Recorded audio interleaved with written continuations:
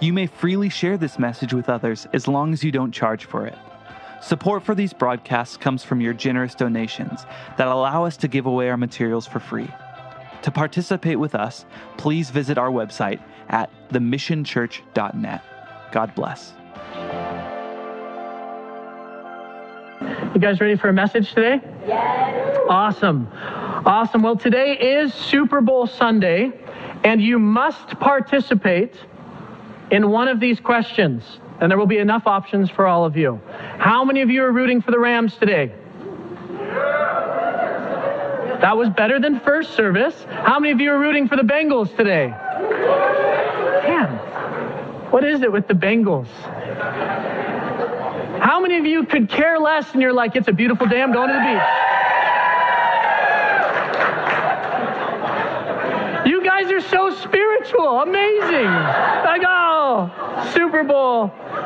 I got permission from my wife to share this. She was so sweet. I said, hey, love, can you create an Evite for a Super Bowl party? And she's like, yeah, I'd be happy to. She's like, what do you want on it? I was like, oh, a nice football graphic, something that says Rams versus Bengals. She's like, yeah, no problem. I didn't check her work, and she sent the Evite out, and it says Rams versus Bengals. Problem is, it's like the bangles you wear on your arm, not the Bengal Tigers. It's like, oh my goodness, no wonder nobody comes. Well, I have some fun Super Bowl facts for us since it is Super Bowl Sunday. The game's being played at SoFi Stadium in Los Angeles today. We have a nice picture of SoFi Stadium. This thing cost $6 billion to build. That is a 360-degree backwards and forwards jumbotron above the stadium, and that will be seating 70,000 people today. Pretty amazing. It's amazing for the city of Los Angeles, all the business that it brings in. But I thought an interesting statistic was 70,000 people get to go to the game. 100 million plus people will watch the game today. And yet only about 70 to 80 players will actually play in the game today. And I was thinking about God's kingdom, that He does not call us to be merely spectators, but He wants us on the field playing. And it's so easy for us to get caught up as just spectators. And that can happen just sitting in the pews or come into the chairs at church. It can happen by knowing the language because you grew up with it. It can even happen by reading the Bible without putting anything into action. And God calls us not merely to be spectators, like the 100+ million people today of this game, but instead to be actual participants on the field in which God has called us. And I've titled the message today, Prayer in God's Playbook. Prayer in God's Playbook. We're going to be looking specifically at Acts chapter 12, in which we're going to look at the role that prayer plays in the follower of Jesus' life. And just for fun, a couple more stats for you. The average sandwich or hamburger, if you were at the Super Bowl, would cost you $17. Americans on Super Bowl weekend, just for Super Bowl food, spend $15.5 billion. And the average ticket cost, if you wanted to go to the Super Bowl, this is the average, is $8,772. Guess how much it costs to come to the mission today? Oh,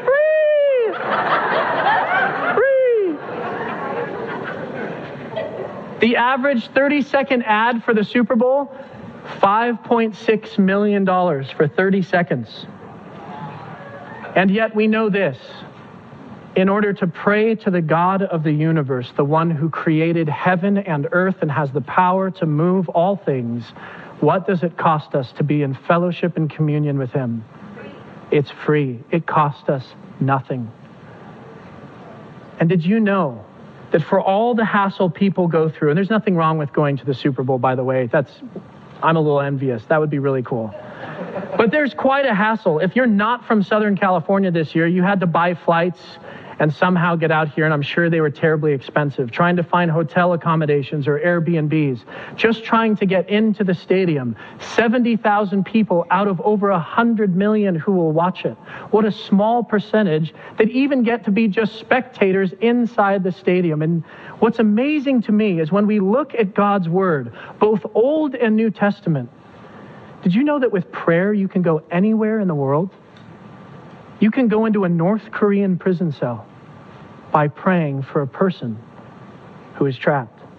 You can go into the Oval Office to pray for the President of the United States of America when you could never get in on your own. You can pray for school classrooms and kids and teachers at your local elementary school or high school. You can pray for people in hospital rooms in which you can't go and visit them because of COVID regulations. You can even pray for the hearts of men and women in your life. And the God who created all things is listening. Prayer makes us participants and not merely spectators. Prayer makes us participants and not merely spectators. And we're going to look at a chapter today in which the Apostle Peter is put in a very difficult circumstance. And the beauty of what's happening in this passage, it's subtle. The whole passage isn't about prayer, and yet there's a verse in this passage in which in Acts chapter 12, verse 5 tells us, while Peter is in dire straits, facing imminent death, the church was praying for him constantly. And we'll see the results of what earnest prayer does in the life of Peter. So go ahead and open your Bibles to Acts chapter 12. If you need a Bible this morning, just go ahead and raise your hand, and one of our awesome ushers will be happy to place one in your lap for you. It'll be much more enjoyable if you can follow along in the scriptures. If you are new with us this morning, Acts chapter 12, Acts is towards the end of the Bible. It's in what's called the New Testament, and the four Gospels come first: Matthew, Mark, Luke, and John. And then come the acts or the actions of the apostles. The apostles putting into practice what Jesus had discipled them in for 3 years. And before we get into the text this morning, let us bow our heads in prayer and ask for God to move in our hearts and minds. Father in heaven, we need you. We need you in the difficult circumstances of our lives. We need you in the suffering, in the pain, in the worry, in the fear of the unknown. Lord, we need you when we're joyful and when life is going well. And Lord, we need you now, because it is only by your Spirit that you reveal to us your will according to your word. So God, I pray that you would open our hearts and minds, that we would be humble enough to receive what you have for us today, that we would be attentive enough to not lose focus of your scriptures, and Lord, that we would be bold enough to put into practice the prayer life that you call us to be participants and not just spectators.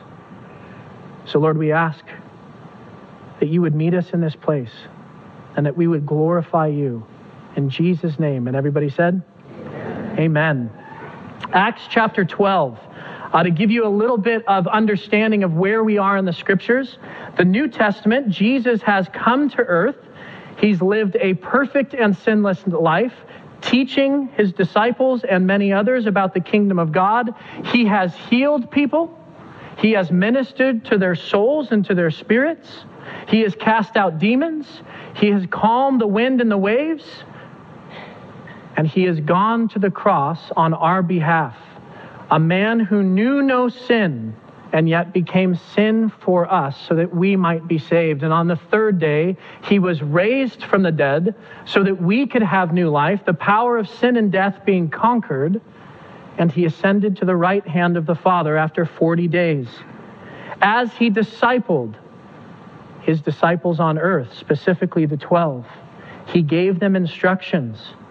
I want you to go and make disciples of me, not of yourselves, of me, baptizing people in the name of the Father and the Son and the Holy Spirit, and teaching them to obey all that I have taught you. Start in Jerusalem, then Judea, then Samaria, and then go to the ends of the earth. Take the gospel, the good news, all around the earth. And at this point, the apostles have been doing what Jesus has asked. As a matter of fact, they've been sharing the good news so much, and disciples have been getting made like crazy. The church is thriving. It's humming. Antioch's got a chili cook-off next week. Corinth has a thriving young adults ministry. Macedonia has mission groups popping up everywhere. The church is firing on all cylinders. And if you know anything about momentum, this is where the church is. It's experienced tremendous growth in a short amount of time. The word of God is going out in power and in truth. And people are being saved daily and added to the church. Then we get to Acts chapter 12.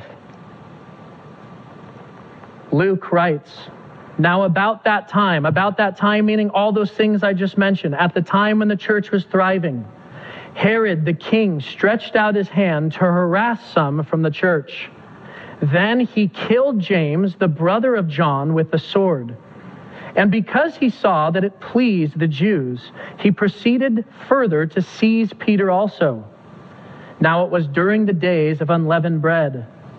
So when he had arrested him, meaning Peter, he put Peter in prison and delivered him to 4 squads of soldiers to keep him, intending to bring him before the people after Passover.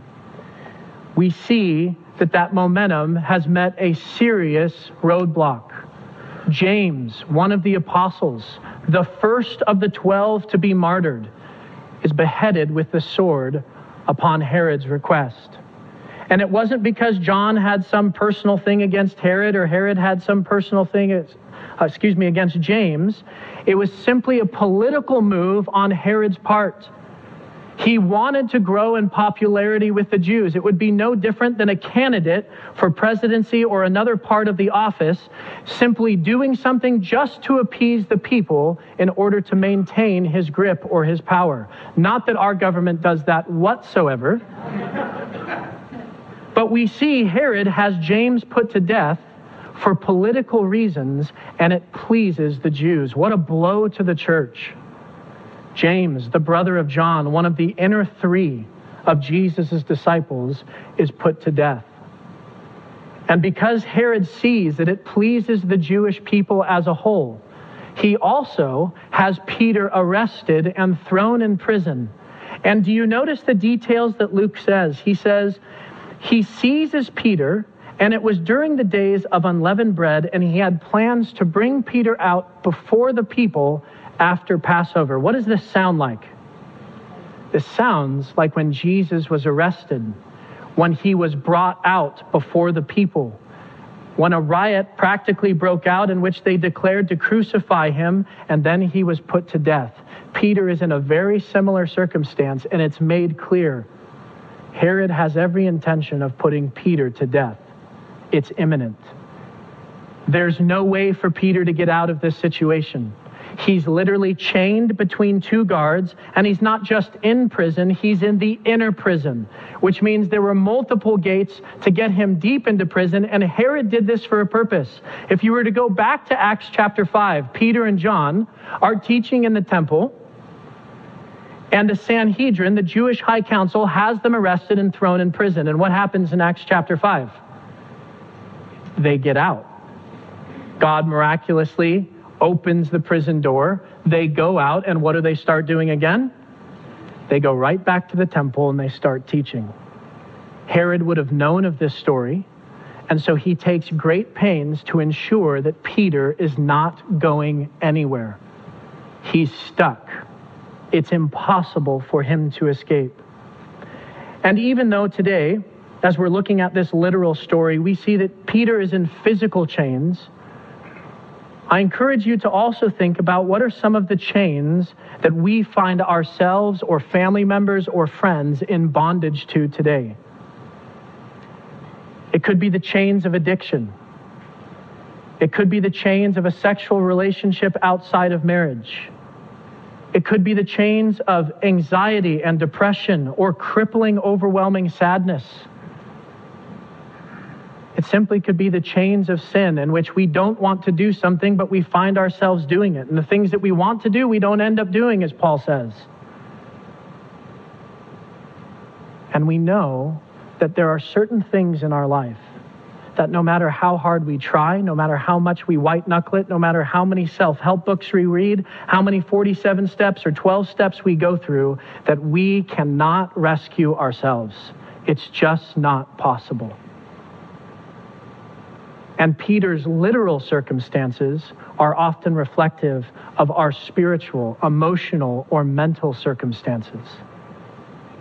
It reveals to us how much we need a Savior, because unless someone greater than us moves on our behalf, those chains cannot be broken. Peter finds himself in an impossible situation, and perhaps you or someone you know also finds themselves in an impossible situation.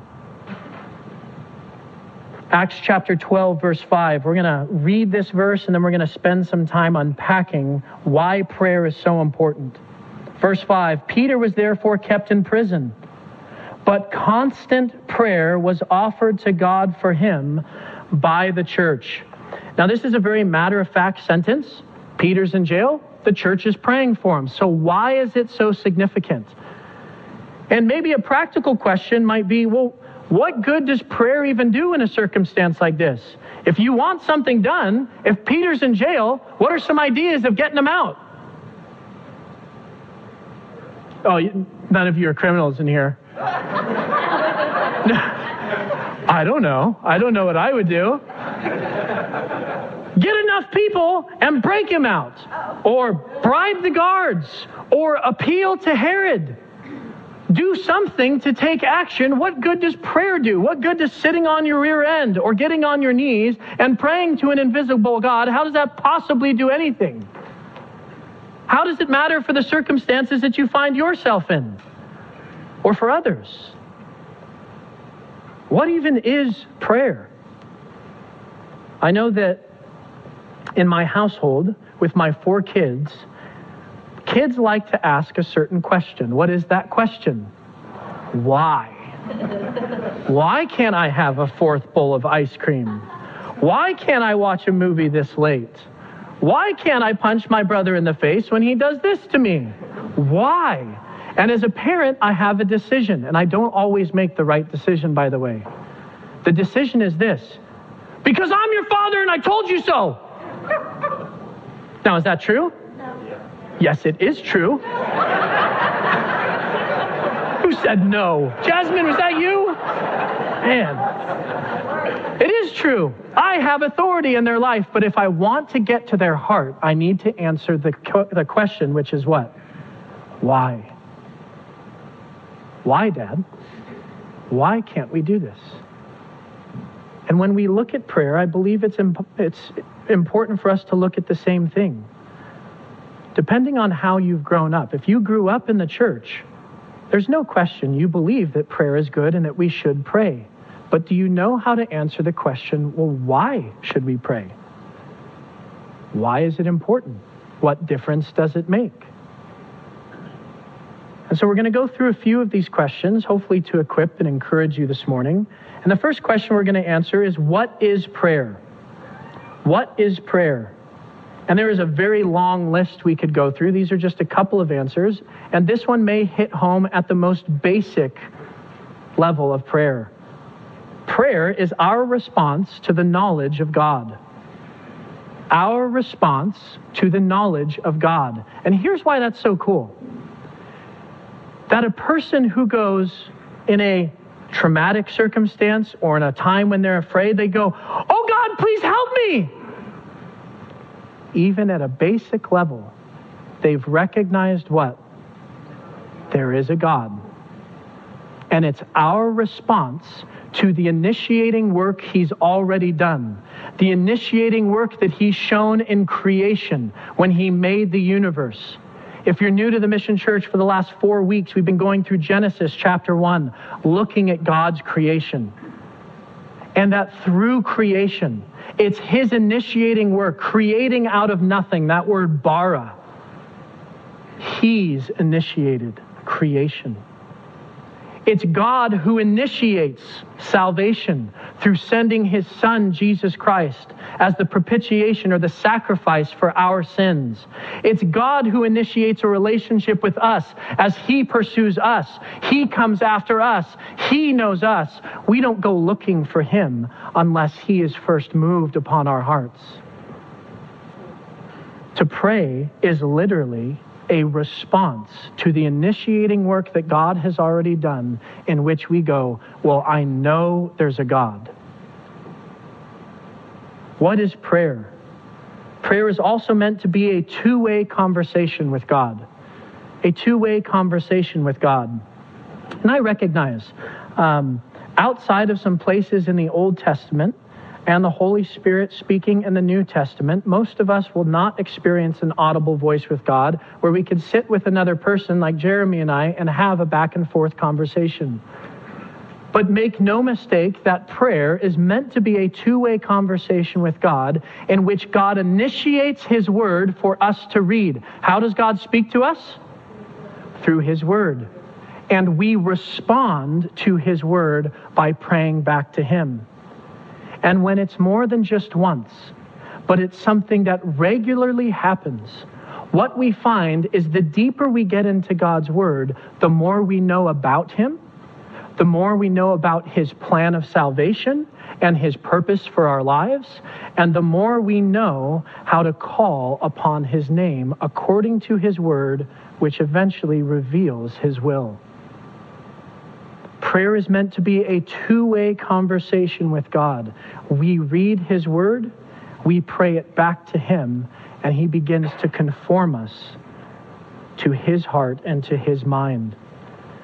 So the next question I have for us is, okay, if prayer is our response to the knowledge of God, and if it's meant to be a two-way conversation, what do we pray? What do we pray? And I would say one of the first things that we pray is love and adoration back to God. Love and adoration back to God. As we've been going through this Genesis series, we've literally just sat for 4 weeks in awe and wonder of the details of his creation. From the vast expanse of the universe to the tiniest cell, which he has made so complex that man still can't unpack everything about it despite the amazing technology that we have, and everything in between. The diversity in the animal and plant life and how the bodies work. Looking at human beings made in his image, looking at the beauty of the sunset and the incredible nature of the scientific facts of gravity or the atmosphere or the natural laws that he's put into place. So that as we look at creation, as we read God's word, the beginning of prayer begins with love and adoration. And to me, this is one reason why it's so important, is when you are in a relationship with another person, whether that be a friendship, whether that be a marriage, whether that be a mentoring relationship, when you can express adoration for how that person has impacted your life, or what you love about them, or the strengths and the character that you see in them, does that grow the relationship? You bet it does. And we are called to give God love and adoration. It's one of the things that we are called to pray. The second thing would be repentance.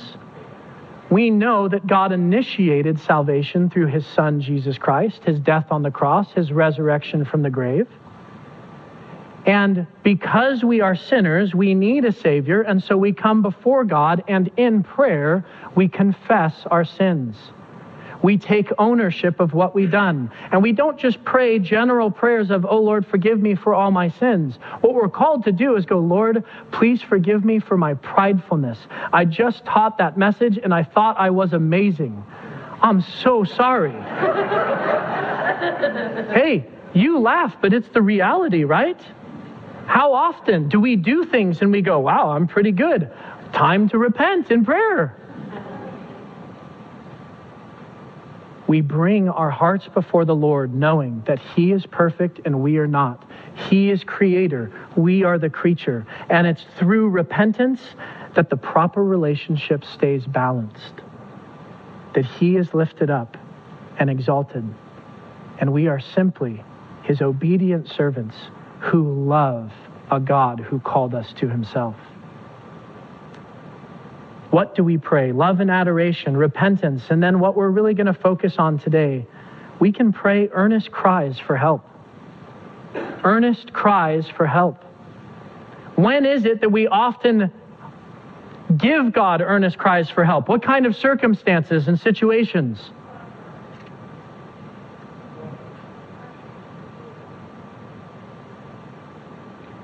All of us know when we're hurting, when something is really scary and we don't know how we're going to get through it, when you or a friend gets a health diagnosis, or you get word about a mom or a dad, or you watch your kids suffer, or a broken relationship that seems like it can't be mended. All of those things cause us to respond to God with cries of help. And that's good.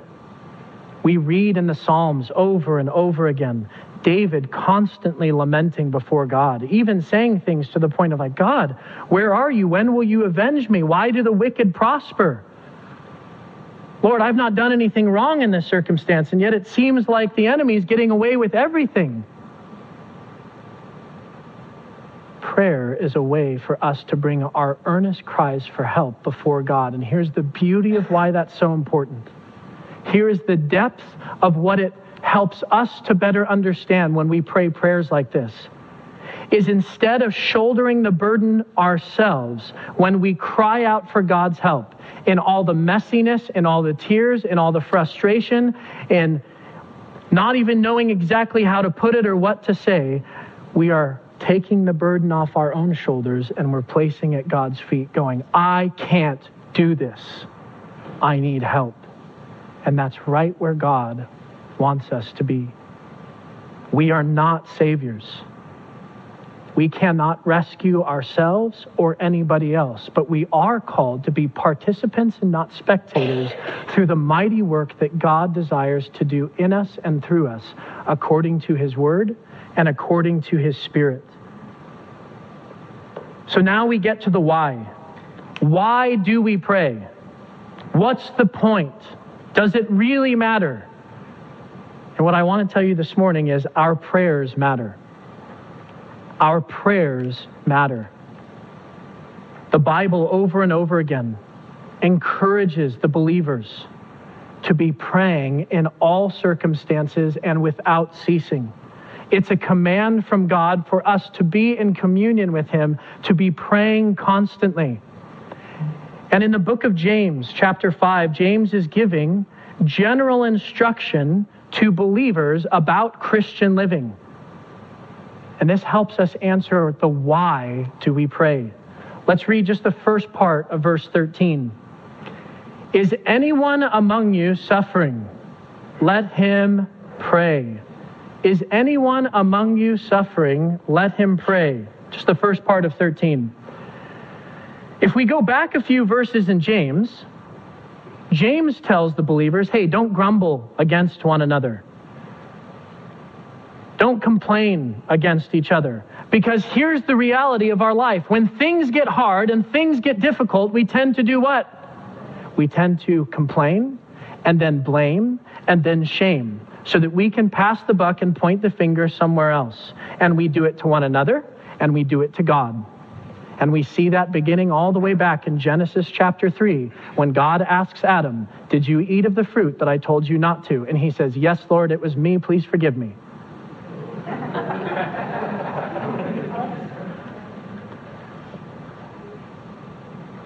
We have a tendency to complain when things get hard in our life. And when James says, hey, instead of complaining, instead of grumbling against one another, is anyone among you suffering? Well, the answer is what?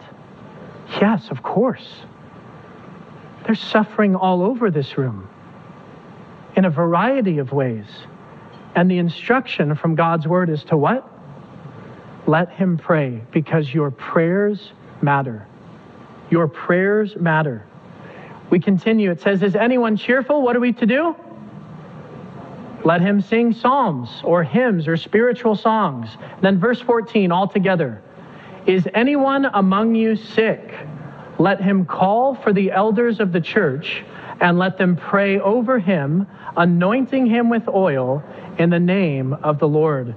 James gives instruction. Listen, if any of you is sick, if any of you are struggling with significant health issues, what are you to do? Ask for the elders of the church to come and to pray over you. Now, it's important for us to remember that our prayers are not a way for us to manipulate God into doing what we want. That would be a very religious thing to do, that if I do this, then God has to do this. Remember, we are called to be participants and not spectators, which means this: when God invites us to pray for those who are suffering, to pray for those who are sick, to those who are stuck in sin, we want to pray for them to be released from their chains and from their bondage. It's not that God has to do something. It's that God often desires to do the very thing we're asking for, because our hearts are finally getting aligned with whose? With God's. We know God's will when we know God's word. So that if anyone is stuck in sin and you pray to be released from sin, is that God's will? You bet it is. But how do you know? Because it's in God's word. And if we're not reading God's word, it's very difficult for us to understand God's will and for our hearts to become aligned with his. Look at verse 15. And the prayer of the faith will save the sick, and the Lord will raise him up. And if he has committed sins, he will be forgiven. Confess your trespasses or your sins to one another, and pray for one another, that you may be healed. Again, it is not a fail-safe to go, well, I prayed and God has to do this. All of us have probably been in a situation in which we've prayed a certain way and God has chosen not to answer in that certain way. But we pray for the sick and we pray for healing because it's the best that we know how based on God's character. When he created the earth, was there any sickness, death, or any decay? No, when we look at Revelation chapter 1, when God renews the earth after his Son has returned, there will be no more death, no more sorrow, no more pain, no more tears. It's in God's nature. Oh, that is the sweetest sound on the planet right there. Wow. It is in God's nature in which we should ask for healing.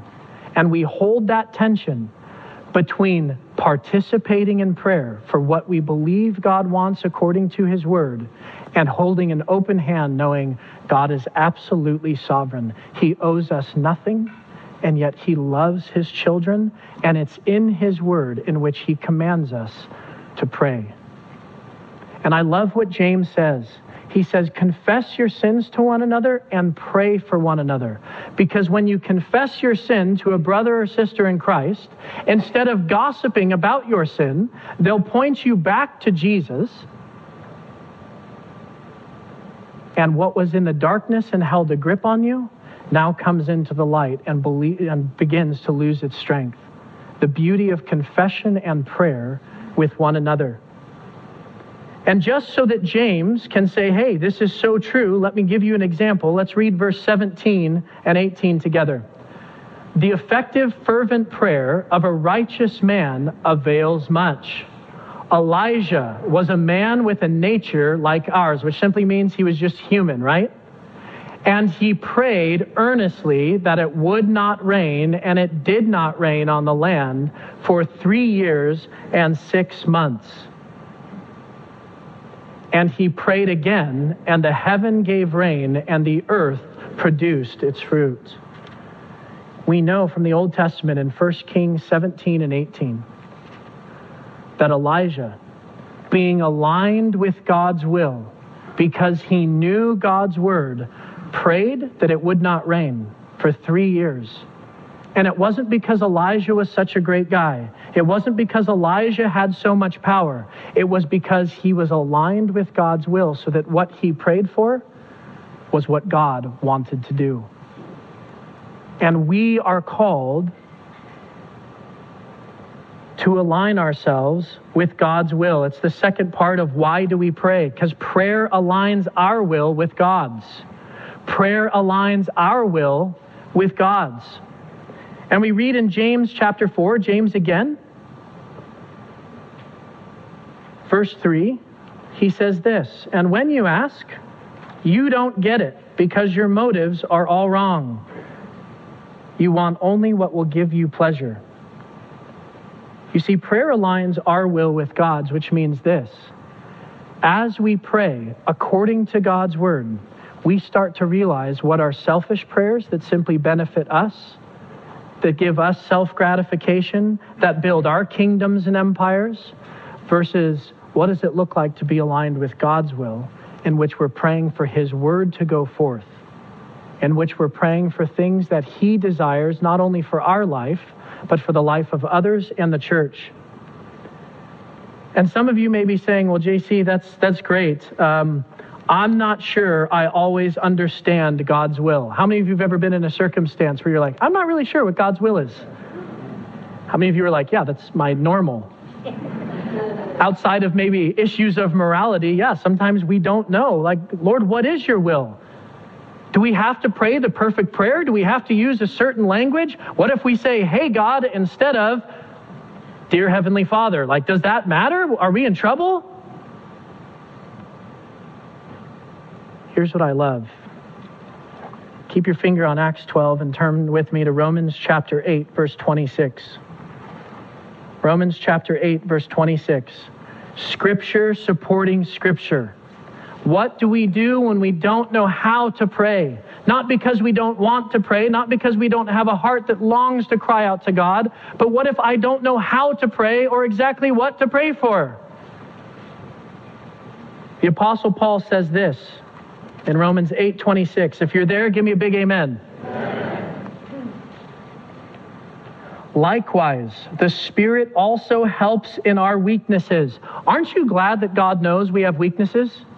Could you imagine if He was like, I don't understand why you're acting this way? What if I said that to my 6-year-old? I don't know why you're crying. I would not be a very loving father. God knows us. Likewise, the Spirit also helps in our weaknesses, for we do not know what we should pray for as we ought. But the Spirit Himself makes intercession for us with groanings which cannot be uttered. In other words, when we're praying and we're like, God, I don't know what your will is. I know you're all powerful. I know that you can handle this, but I don't understand what you're doing or what to pray for. I need help. Who intercedes for you? It's God's Spirit, because He knows the mind of God. He knows exactly what God's will is, and on our behalf, He prays for us. And this is the beauty of prayer. Without something like this, it's quite a burden. We might think that we have to say the exact words, or we have to use certain language, or how many times have you been like, I hope no one ever asked me to pray in a group setting because I'm not going to do good. Listen, even if you went, you can go to Romans 8:26 and like, the Spirit was interceding for me. That's...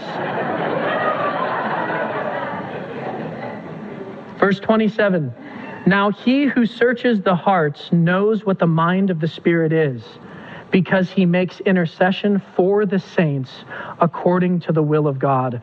What a comfort. Knowing that when we don't even know how to pray or what to pray for, when we do engage in prayer, God's Spirit goes ahead of us, for us, according to God's will. What a burden lifted. Still called to be participants. It doesn't mean you don't pray. It does mean when you're called to pray, know that God can intercede for you as you seek His will and not your own.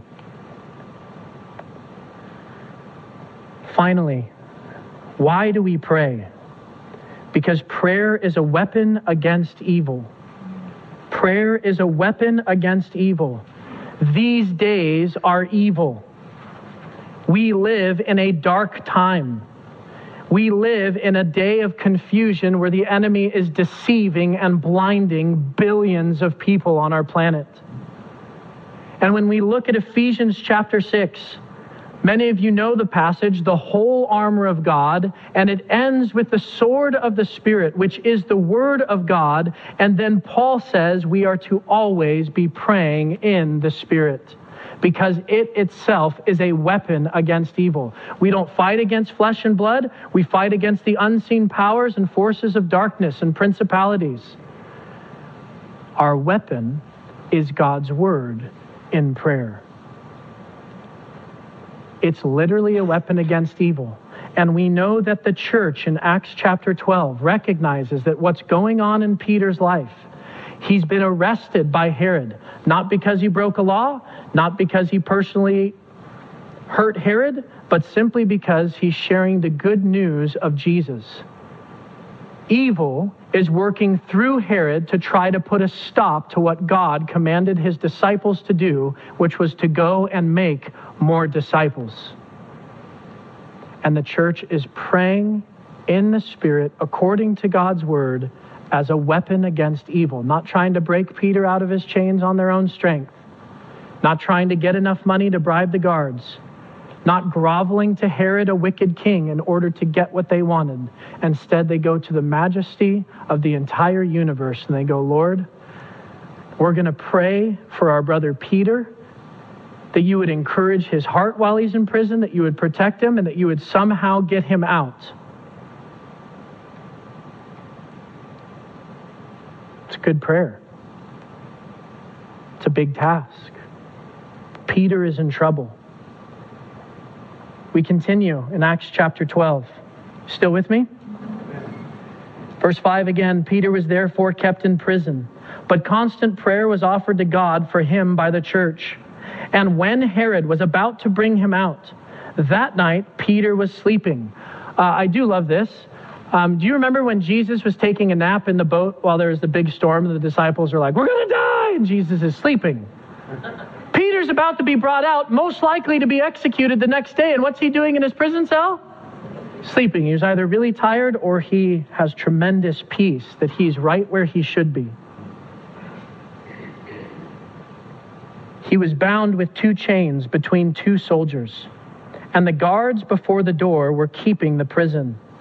Now behold, an angel of the Lord stood by him, and a light shone in the prison, and he struck Peter on the side and raised him up, saying, arise quickly. And his chains fell off his hands. This is total inference. This is not in the Bible. It appears that the angel gave Peter quite a whack in the side. You kind of wonder if he was like waiting for that one. He's like, let me at him, Lord. God's like, yeah, wake him up. He's like, gave him a good pop. Verse 8, then the angel said to him, gird yourself and tie on your sandals. And so Peter did. And the angel said to him, put on your garment and follow me.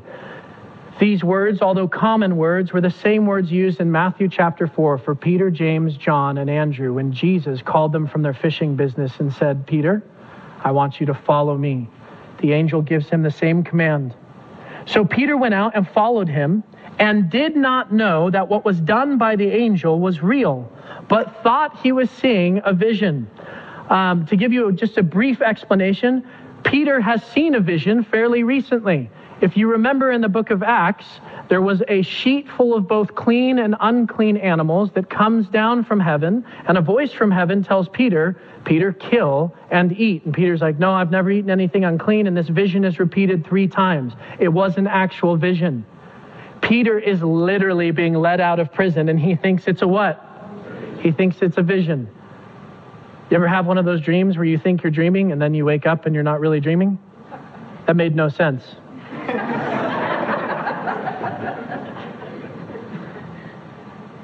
Verse 10, when they were past the first and second guard posts, they came to the iron gate that leads to the city, which opened to them of its own accord. And they went out and went down one street, and immediately the angel departed from him. What I love about this, it's subtle in the text. We're not going to spend a lot of time on it. But how many of us in our own life know that, God, you can do this, and you've done this before, but this massive iron gate that's before me now, I just don't know if you can open that one. And Peter gets out of the first small parts of the prison, is standing there before this massive gate that leads to the city. And the gate does what? It opens on its own accord, meaning that God had gone ahead of Peter, much like the Spirit goes ahead of us in prayer. And if God wills it to happen, it simply just opens. It's not Peter kicking it down. It's not Samson ripping it off its hinges. It's literally God just opening the door. Is there an iron gate in your life that you're not sure God can open? Because He certainly will, if it's according to His will and His word. Verse 11, and when Peter had come to himself, meaning when he realized this wasn't a dream, he said, now I know for certain that the Lord has sent His angel and has delivered me from the hand of Herod and from all the expectation of the Jewish people. In other words, to be put to death. And what I love about what Peter is doing is he's giving credit to where credit is due. He's out on the street. He realizes, oh, this is real. And who's he give credit to? To God. He says, hey, He sent His messenger and angel to deliver me. And it's not for the purpose of my comfort. It's not for the purpose for me to go hide. It's not for the purpose of me just to retire as a disciple and find a nice beach cottage. It's for the purpose of me continuing to do what God has called me to do, which is make disciples of Jesus Christ. That's what deliverance is for. If you've experienced deliverance in your health, it's not just for the ease of your life. It's so that you can continue to be used by God. If you've been delivered from a certain financial situation, it's not so that you can have more and pile up things for your own kingdom. It's to be used for His glory as a testimony of what He's done in your life. This is what God did for Peter. And look at verse 12. When he considered this, meaning when he considered why he had been delivered from death, he came to the house of Mary, the mother of John, whose surname was Mark, where many were gathered together doing what? We're praying. I love this. Peter doesn't go to In-N-Out to get a double-double now that he's out of prison. He doesn't go get a new pair of shoes. He goes, hey, I know there are people praying for me, and I'm going to go right to their house right now. And it also probably had to do with some practical things of like, I'm out of prison. Someone's going to know soon I got to get under the cover of a roof somewhere. And before we go any further, I want you to know this. Answered prayer increases our faith. Answered prayer increases our faith. When we are the recipients of an answered prayer, no question, it increases our faith. But even if you are a participant who is praying for another person and God answers that prayer, what's it do to your faith? Oh, because you are now a participant in the mighty work of God in which you go, oh, I've been praying for that. I was praying. And you're like trying not to take credit, but you're kind of in that zone of like, yeah, but I was praying. I want to rejoice with you. That's amazing because I was praying. And notice Peter, glory goes to God, but how cool for the person that was praying. Not just increasing Peter's faith, but when people see Peter who are praying for Peter, who's that going to encourage? Oh, the whole church who was praying. So Peter goes to Mary's house. Oh, the Bible is humorous. I love this part. And as Peter knocked at the door of the gate, it probably wasn't like this. He just got out of prison. Someone's going to be looking for him soon. It's probably like this.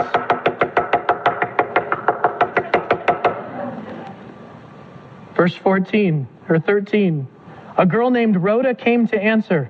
When she recognized Peter's voice, because of her gladness, she did not open the gate, but ran in and announced that Peter stood before the gate. My kids do this all the time. We have a rule in our house. If you know who's at the door, like we know them, you can open the door. If not, you have to come get us. But it never fails. When their favorite people are at the door, they don't open it. They just run to us. They're like, oh, they're here! Open the door! Let him in! Peter's like, it's me, Peter. And Rhoda's like, awesome! And runs the other way. And Peter's got a sense of urgency for sure. Like, get me off the street and into the house. And notice poor Rhoda. Guys, this is so good. This is why the Bible is so important. We are human beings. What's happening in the house? There's a beautiful little prayer circle. And everyone's got their hands folded. And maybe they're even on their knees. And what are they praying for? For Peter to be released. Verse 15. But they said to her, "You're crazy. You are beside yourself. You're not making any sense. There's no way that Peter's out of prison. You're praying for Peter to get out of prison."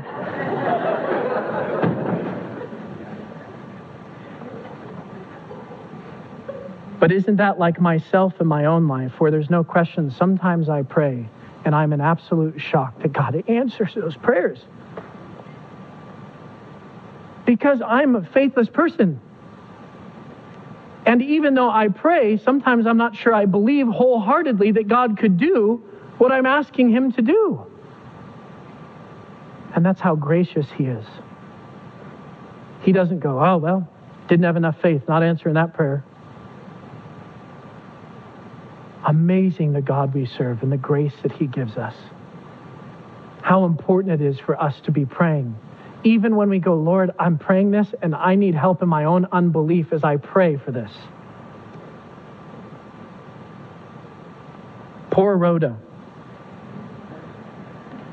You're beside yourself. Yet she kept insisting that it was so. So they said, "It's his angel." Do we do this?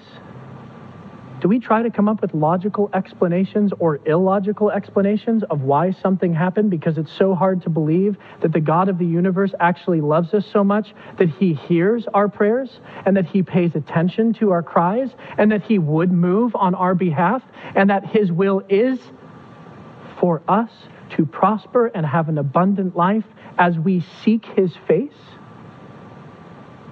God, you would actually do this? No way, it can't be. It's his guardian angel. And I can only imagine poor Rhoda at this point. She's like, "I don't know what else to tell you guys. Peter is at the gate." She's probably starting to believe he's not at the gate. Verse 16. Now Peter continued knocking. I bet he did. Surprised he didn't go to somebody else's house. And when they opened the door and saw him, they were astonished. Friends, answered prayer increases our faith. Amazing. Herod had killed James, and he had taken Peter into captivity with plans to kill him. And the church starts praying, and God answers that prayer according to his will. What do you think that did for the church? Wherever their faith was before Herod did this, now it's even greater. What was meant for evil, God takes it and spins it on its head, and now the church is increased in faith. Amazing. Amazing. Faith does not grow by knowledge alone. You can't just simply read your Bible and not participate. What prayer does is invites us into participation with God and the work that he's doing, and when he answers prayers, it increases our faith. Faith does not grow by knowledge alone. Prayer invites us to experience God's power. Friends, what is God calling you to pray about in your life? For you, for your family, for your friends, for the church community, for our community at large, for our nation? What is God calling you to pray for? Are you participating so that you can experience the power of God when he answers according to his will?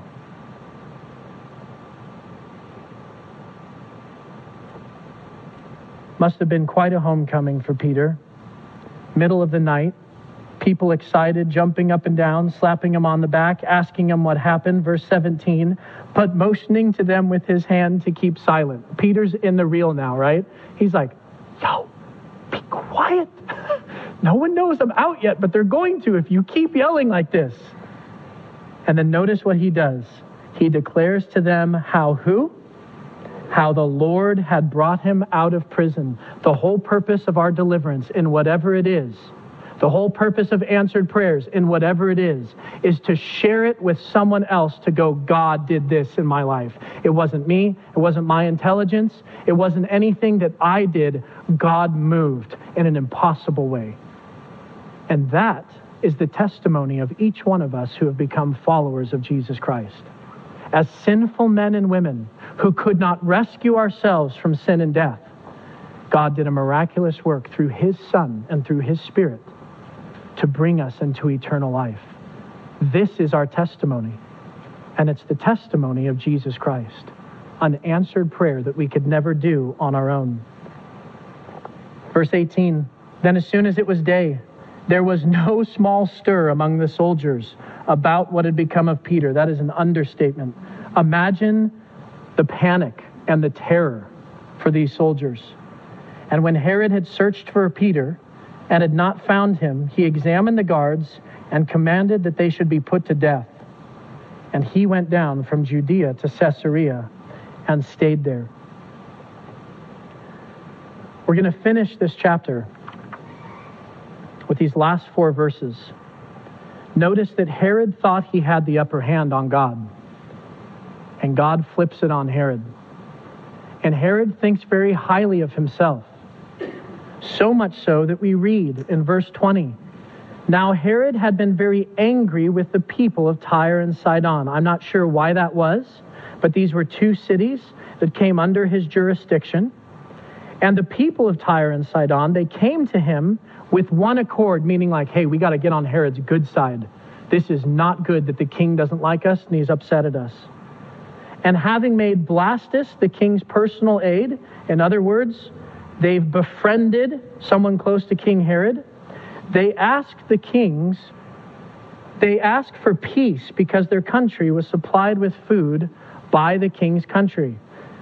Apparently, Herod may have been withholding food from the people of Tyre and Sidon, and so they basically put on a political parade or a political rally in which they're coming to Herod going, Herod, you are the best. You're amazing. We love your politics. We love your face. That's incredible. It's in all of our houses. We love the way you do business. Like, we're here, and we just want to say thank you. And can you please start letting food come back into our cities? And instead of Herod giving glory to God, listen to what he does. Verse 21. So on a set day, Herod, arrayed in royal apparel, sat on his throne and gave a speech or an oration to them. The historian Josephus records that he wore a silver robe, and he came out at just the right time of day that the sun would reflect off the robe, creating a glorious appearance of himself. And notice what the people say when they see Herod in all of his splendidness. The voice of a god and not a man. This was Herod's opportunity to do what? To be like, whoa, I'm not God. There is a God. He reigns over all things. I'm not him. I'm simply your public servant. What can I do for you? But instead, Herod takes the praise for himself. Instead of giving glory to God, he self-promotes. And self-promotion leads to destruction. Self-promotion leads to destruction. Verse 23, then immediately an angel of the Lord struck him because he did not give glory to God, and he was eaten by worms and died. Isn't it interesting? In Luke's writing of Acts, an angel strikes Peter on the side to awaken him, to bring him to new life, and an angel of the Lord strikes Herod because he self-promoted and did not give glory to God, and it leads to his destruction. That same historian Josephus records that Herod, in 5 days' time, was literally eaten from the inside out by worms and died. But notice verse 24, and here's where we'll end today. But the word of God grew and multiplied. Do you see the juxtaposition? Do you see the contrast? Herod, no doubt influenced by Satan's wickedness, had plans for evil. God turns it into plans for good and to increase the faith of the church. And the church continued, according to the word of God, to multiply. Friends, what a work to participate in. And that work isn't about getting a certain amount of hours in the church. It's not about giving enough money. We are invited to participate in what God is doing through prayer, so that when He moves in mighty ways, we go, I was praying for that. Glory be to God and not to me. You may freely share this message with others as long as you don't charge for it. Support for these broadcasts comes from your generous donations that allow us to give away our materials for free. To participate with us, please visit our website at themissionchurch.net. God bless.